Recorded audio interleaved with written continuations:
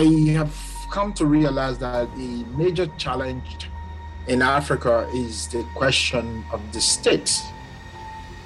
Essentially, a group of people with military might capturing everybody, eliminating every other forces, going about socially now, kind of programming the society to believe that this particular power is legitimate. And also the local leader that the state would place there may not be the person that the people really like or finding a legitimacy, so that creates kind of a conflict. You have to challenge in a very pragmatic way all the colonial infrastructure, socially, administratively, that was set up.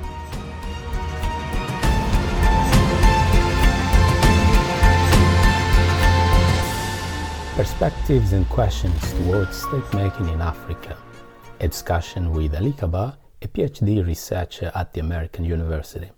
Some of Ali's research interests include customary land governance, rural migration, and foreign investment in local communities. Ali, he previously worked as a program director and a senior researcher at the Sustainable Development Institute, SDI.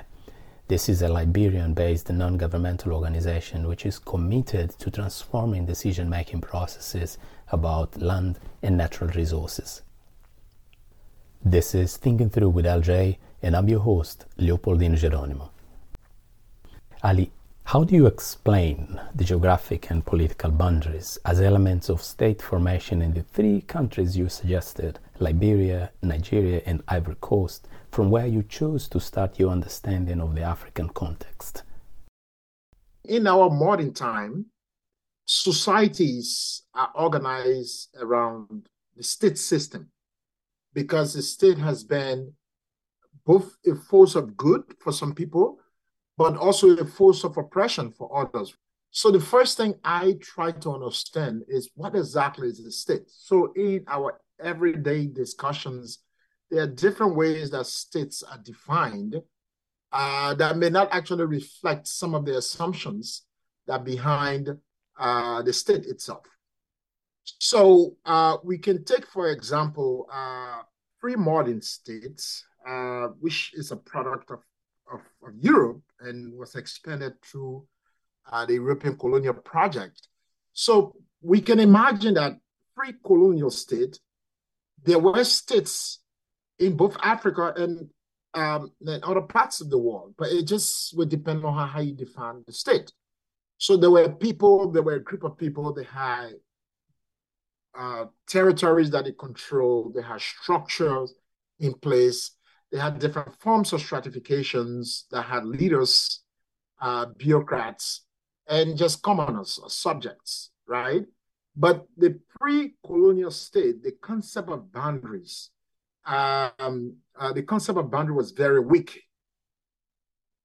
This idea of that you have a nation state and it's a sovereign authority in that state, and that sovereign authority has this control over a specific boundary, is a modern concept that came through via the colonial project, right? As I said, it started in Europe and expanded in other places. So for the modern state now, some of the questions you ask yourself, what is the essence of the modern state? You are now going to discuss the modern state, but you said it came with the colonial project. I would like you to expand a little bit on the state as a colonial project right there.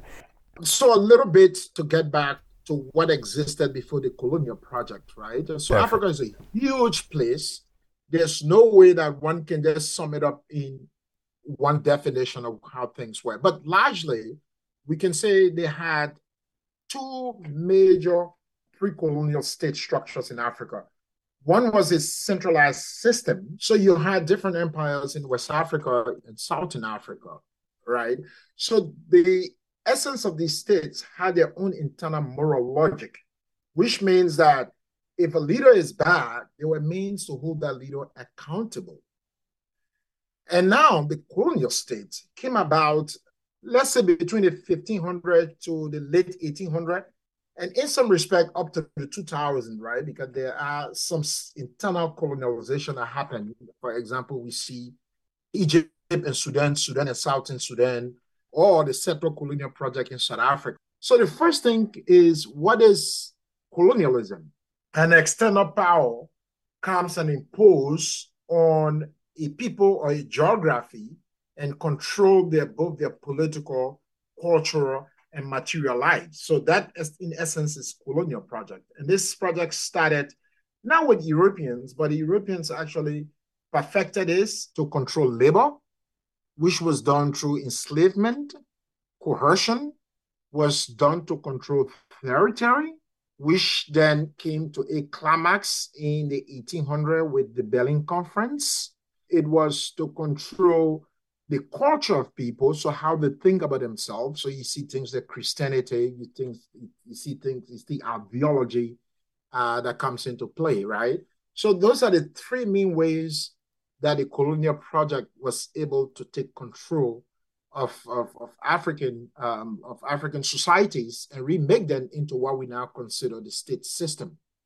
So in Liberia, for example, I don't know if I'm jumping too forward, but in Liberia, for example, the settler, what some have called settler colonial projects. So these were blacks that came to Liberia and essentially replicated the colonial projects that were done in other places. In Nigeria, the British took over through different means, through wars, coercion, and it was not until the early 1900s when Nigeria became this unit that we now call Nigeria. The French did the same thing in the Ivory Coast, destroyed the existing states that were there, and then reimposed the colonial state that became the Ivory Coast. 1950s when Ivory Coast gained independence. This is then now taking us to the second concept that you brought in the paper, the statehood and colonial legacies.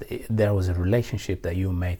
I want to understand how power and politics within the colonial structures, how does it manifest in a sense that it's now looking like a commodization of civil, ethnic, and other forms of wars or conflicts? It goes to this question of state formation. There are different arguments to state formation, right? So if you take this neutral position and take the state as a moral entity, for example. So one of the arguments is that through war, you can make states, right? So war making makes state. Essentially, you have power and you impose this power on a group of people, and then you are able to control them, and that kind of moved into this modern system we have now called state. There are other arguments about this, right? That, okay, the state actually is a product of a society. So in essence, they are moral relationships between people, you know, how you may grow from a small family into a clan, into a larger chieftaincy. But African state, or modern African states, really don't have the benefits. So war making was an external imposition for extraction. So the state couldn't replicate that because the state was imposed over a diverse group of people, right? So you take Nigeria, for example, all the way to the Savannah or the Sahara region, you see a diverse reasoning, logic, morality that operates between people. So now the colonial state now package all those contradictions into one territory.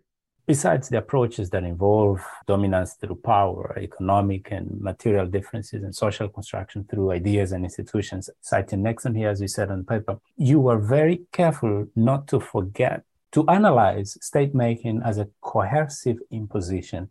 Post-colonial leaders were confronted with the questions of forming a nation, which means making things legible, making the concept of citizenship applicable to everybody. But since the state itself is a neutral entity, if we go without logic, it can be captured by different forces. So some leaders then reflected this ethnic composition of the state. So the person that was in charge of the state, if he's from a particular ethnic group, that ethnic group felt that they were in control of the state. Different countries find different ways to deal with this, but essentially, many of the leaders were trying to create a nation state. And what I meant is that they had to subjugate people to create a national identity. So that had been one of the biggest problems for many African countries for a long while. So Julius Nyerere, for example, tried to address this through what he called villagealization, bringing group of smaller villages together into one thing to create a modern state. But then you need to have both the resources, the imaginations. Your neighbors will also have to buy into this. And the second part today, I think this is the negative part. When the colonial project was implemented in Africa, in many respects, through existing power structures, right? So here, when I say existing, I do not mean that these power structures were replicated the same way they existed, but essentially, the colonial state changed its power structure in some places where they have weak leaders. They put a strong traditional leader over people. Where they had a very strong traditional leaders, or where they have strong leaders, I mean, I say traditional leaders, where they have strong leaders, they replace those with weak leaders. And in the era of post-colonial political struggle, most of the states just replicated the same pattern. I'll bring you one quote of the paper here. The colonial state did not systematically integrate internal structures into the state, but rather forestalled the pre-colonial state while selectively eliminating or transforming traditional leaders.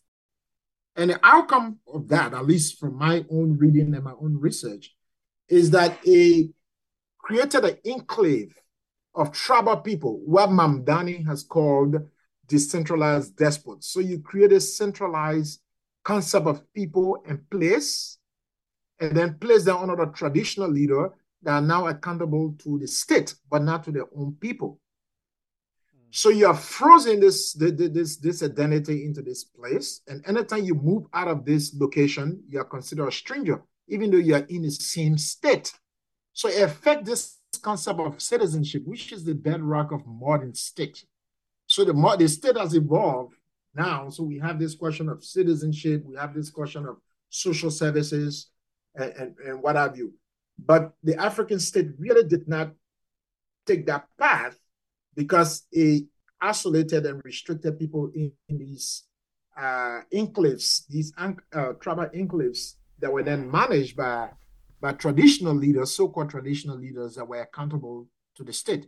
So I think that create the condition for what we now see in many African countries. I think this is changing, but this was definitely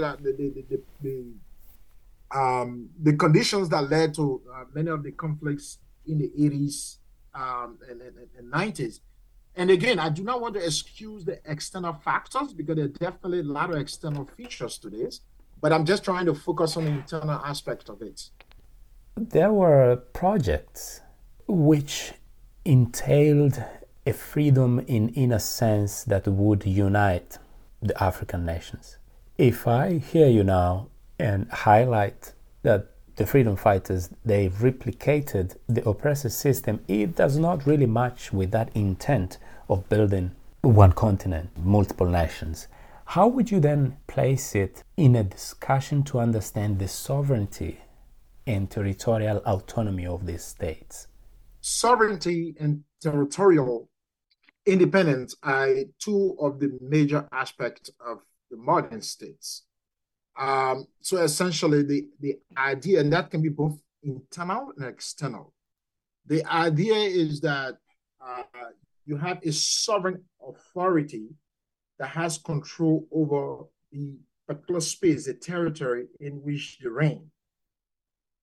And that territory will also have to be respected by external actors, so the state system. So if I say I'm a state, a country, and for example, I'm in West Africa, so Sierra Leone will have to, I'm Liberia, for example, Sierra Leone will have to agree that I'm a state. Ivory Coast will have to agree that I'm a state. Guinea will have to agree that I'm a state. The UN will have to agree that I'm a state. This essentially just a theoretical aspect because there are states that are not recognized, but they're still operating. But just in the theory of it, is that if you have sovereignty, you have a group of people that have monopoly over violence and they can control a particular territory, that makes them a state. But in the context of Africa, then, if you place that in the context of Africa and look at the colonial state and the post-colonial state, what you actually derived out of that is you had a colonial state that were isolated in usually in coastal towns, and then the leadership that were operating with the colonial state, either against it or for it, were the one that took over the state. And because they had to play within the same construct as any other state, they had to expand that authority over the whole territory. And in expanding that authority, you need different cultural logic that really does not conform with the colonial state. It was not meant to conform with it. It does not conform with it, so you struggle. And part of the reason I think the Pan-Africanist movement did not work. There are a lot of different reasons. I think Frank Fanon has done a very good work trying to get us through this. So one thing is the post-colonial leaders that were radical or Pan-Africanist, they still had to get control over their territory. So the effort to get control of the territory became very daunting to many of these leaders, and some of them were overthrown because of it, because of the internal divisions and what have you. Some of them were overthrown and kicked out of power. Some of them had to become dictators to be able to maintain their location. So the nationalist leaders had a lot of challenges in trying to mobilize a diverse group of people into an independent territorial national states. So whatever they produced were inauthentic because it did not reflect the plurality of people within this system. Remember, these states were not created in some kind of democracy where people vote to be part of it or not. They were borrowed from the colonial project, right? So in any approach now to be able to expand, they met a lot of resistance. These nationalistic leaders met a lot of resistance, but also some of these guys were also captured by their ethnic groups. So to be able to govern, they were captured by the ethnic groups, and the states became an ethno-state instead of a national state. So there were some of the challenges that the state faced. For example, in Liberia, the state were captured by the settlers class. And from 1847 all the way to 1980, it was controlled by the same group of people. They captured the state, and they really did not have the capacity to expand and nationalize identity in a way that everybody can feel part of the state. No, their idea was to maintain power, which they did for over 100 years, right? But that really cannot build an authentic state. What they had is a state with a lot of contradictions, and those contradictions will lead to things like coup d'etat, civil wars, and what have you. And I want to get this clear, though, that there are external factors to this, right? But our focus now is just internal to this. There were a lot of external push for us to get Africa to where it is right now. So a lot of trade in guns, for example, manipulations of political leaders, assassination of political leaders. All those were part and parcel of state making in Africa.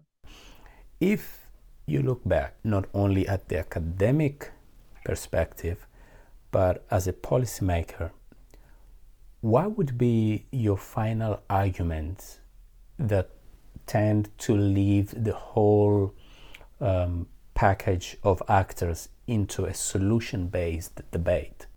So this is a tricky one because one would assume that the external actors have interest in making sure Africa is right. And this does not mean that everyone external to Africa have negative view about how Africa should be. There are people that really have sincere attempts at trying to address the problems in Africa. The reason I want to place the external factors aside is to first have a clarity about internally what should be done. Then it's easier for an argument to be placed for external interventions, because I would not think if the external actors had interest in making Africa a viable state system that works for its citizens, we would have seen that. But what we've seen over the years is a lot of extractions, a lot of exploitations, a lot of support for dictators that would make the same colonial and pre-colonial system. One thing is that very few people would disagree, right, that Africa has to change. The state system in Africa has to change. There's no disagreement about that. Few people would disagree about that. The questions that usually confront people is, to what? What Africa has to change to be able to address some of these problems, right? On the one hand, there's an argument that we should go back to pre-colonial society and state system in Africa, right? There are people that make this argument.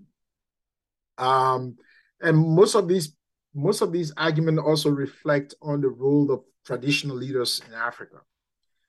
I think this is a valuable argument, but then the question that is not addressed is if we do go back to pre-colonial Africa, where or what period of time are we going to? Are we going to the period right before the colonial enterprise entered Africa? Are we going prior to that? Because there were a lot of internal colonizations, right, by Africans themselves. So for me, that question is mute because we are human beings, we change, we're not the same. So there's no way we can go back to what we would consider pre-colonial or pre-modern Africa, however you may want to call it. Then part of that argument also is, well, then maybe the West or external actors should leave Africa alone for it to evolve through its own natural evolutions. And as I said, that is not practical, because if that was practical, African leaders have been fighting all along to be able to have self-determination, to be able to have this concept of sovereignty re-applicable, but they have not been successful. So I don't think that will work. The next part of the argument is that the African society or the African state has to change to reflect the current reality that's on the ground. And what is the current reality? We are seeing a lot of young people in Africa, and they are moving to urban centers. And the structure of African societies, as I said before in the Colonial Project, is that cities are very vibrant and cities can hold political leaders accountable. Usually the people that are left out of this frame are rural people. They do not have the means to hold their leaders accountable. So it kind of squeezes them in a way that they are not able to become full citizens. They're almost in the subject line. So at least my approach and how other people have seen this thing is to create a condition in Africa that these young people can force the elders, the political leaders, the traditional leaders to adapt to their needs, to their material needs. As long as expectations from these group of people and they can hold the political leaders accountable, that will force those political leaders to not express the needs, the desire, the aspirations of Africans to external actors. But level African leaders to make these negotiations, they will always want to keep their position of power. Path dependence is a highlight today, as it was an introduction to perspectives and questions about state-making in Africa with Ali Kaba, a researcher at the American University. I will be coming back with follow-up episodes to discuss the details of this subject in one country case study format. Leopoldine Geronimo, Thinking Through with LJ.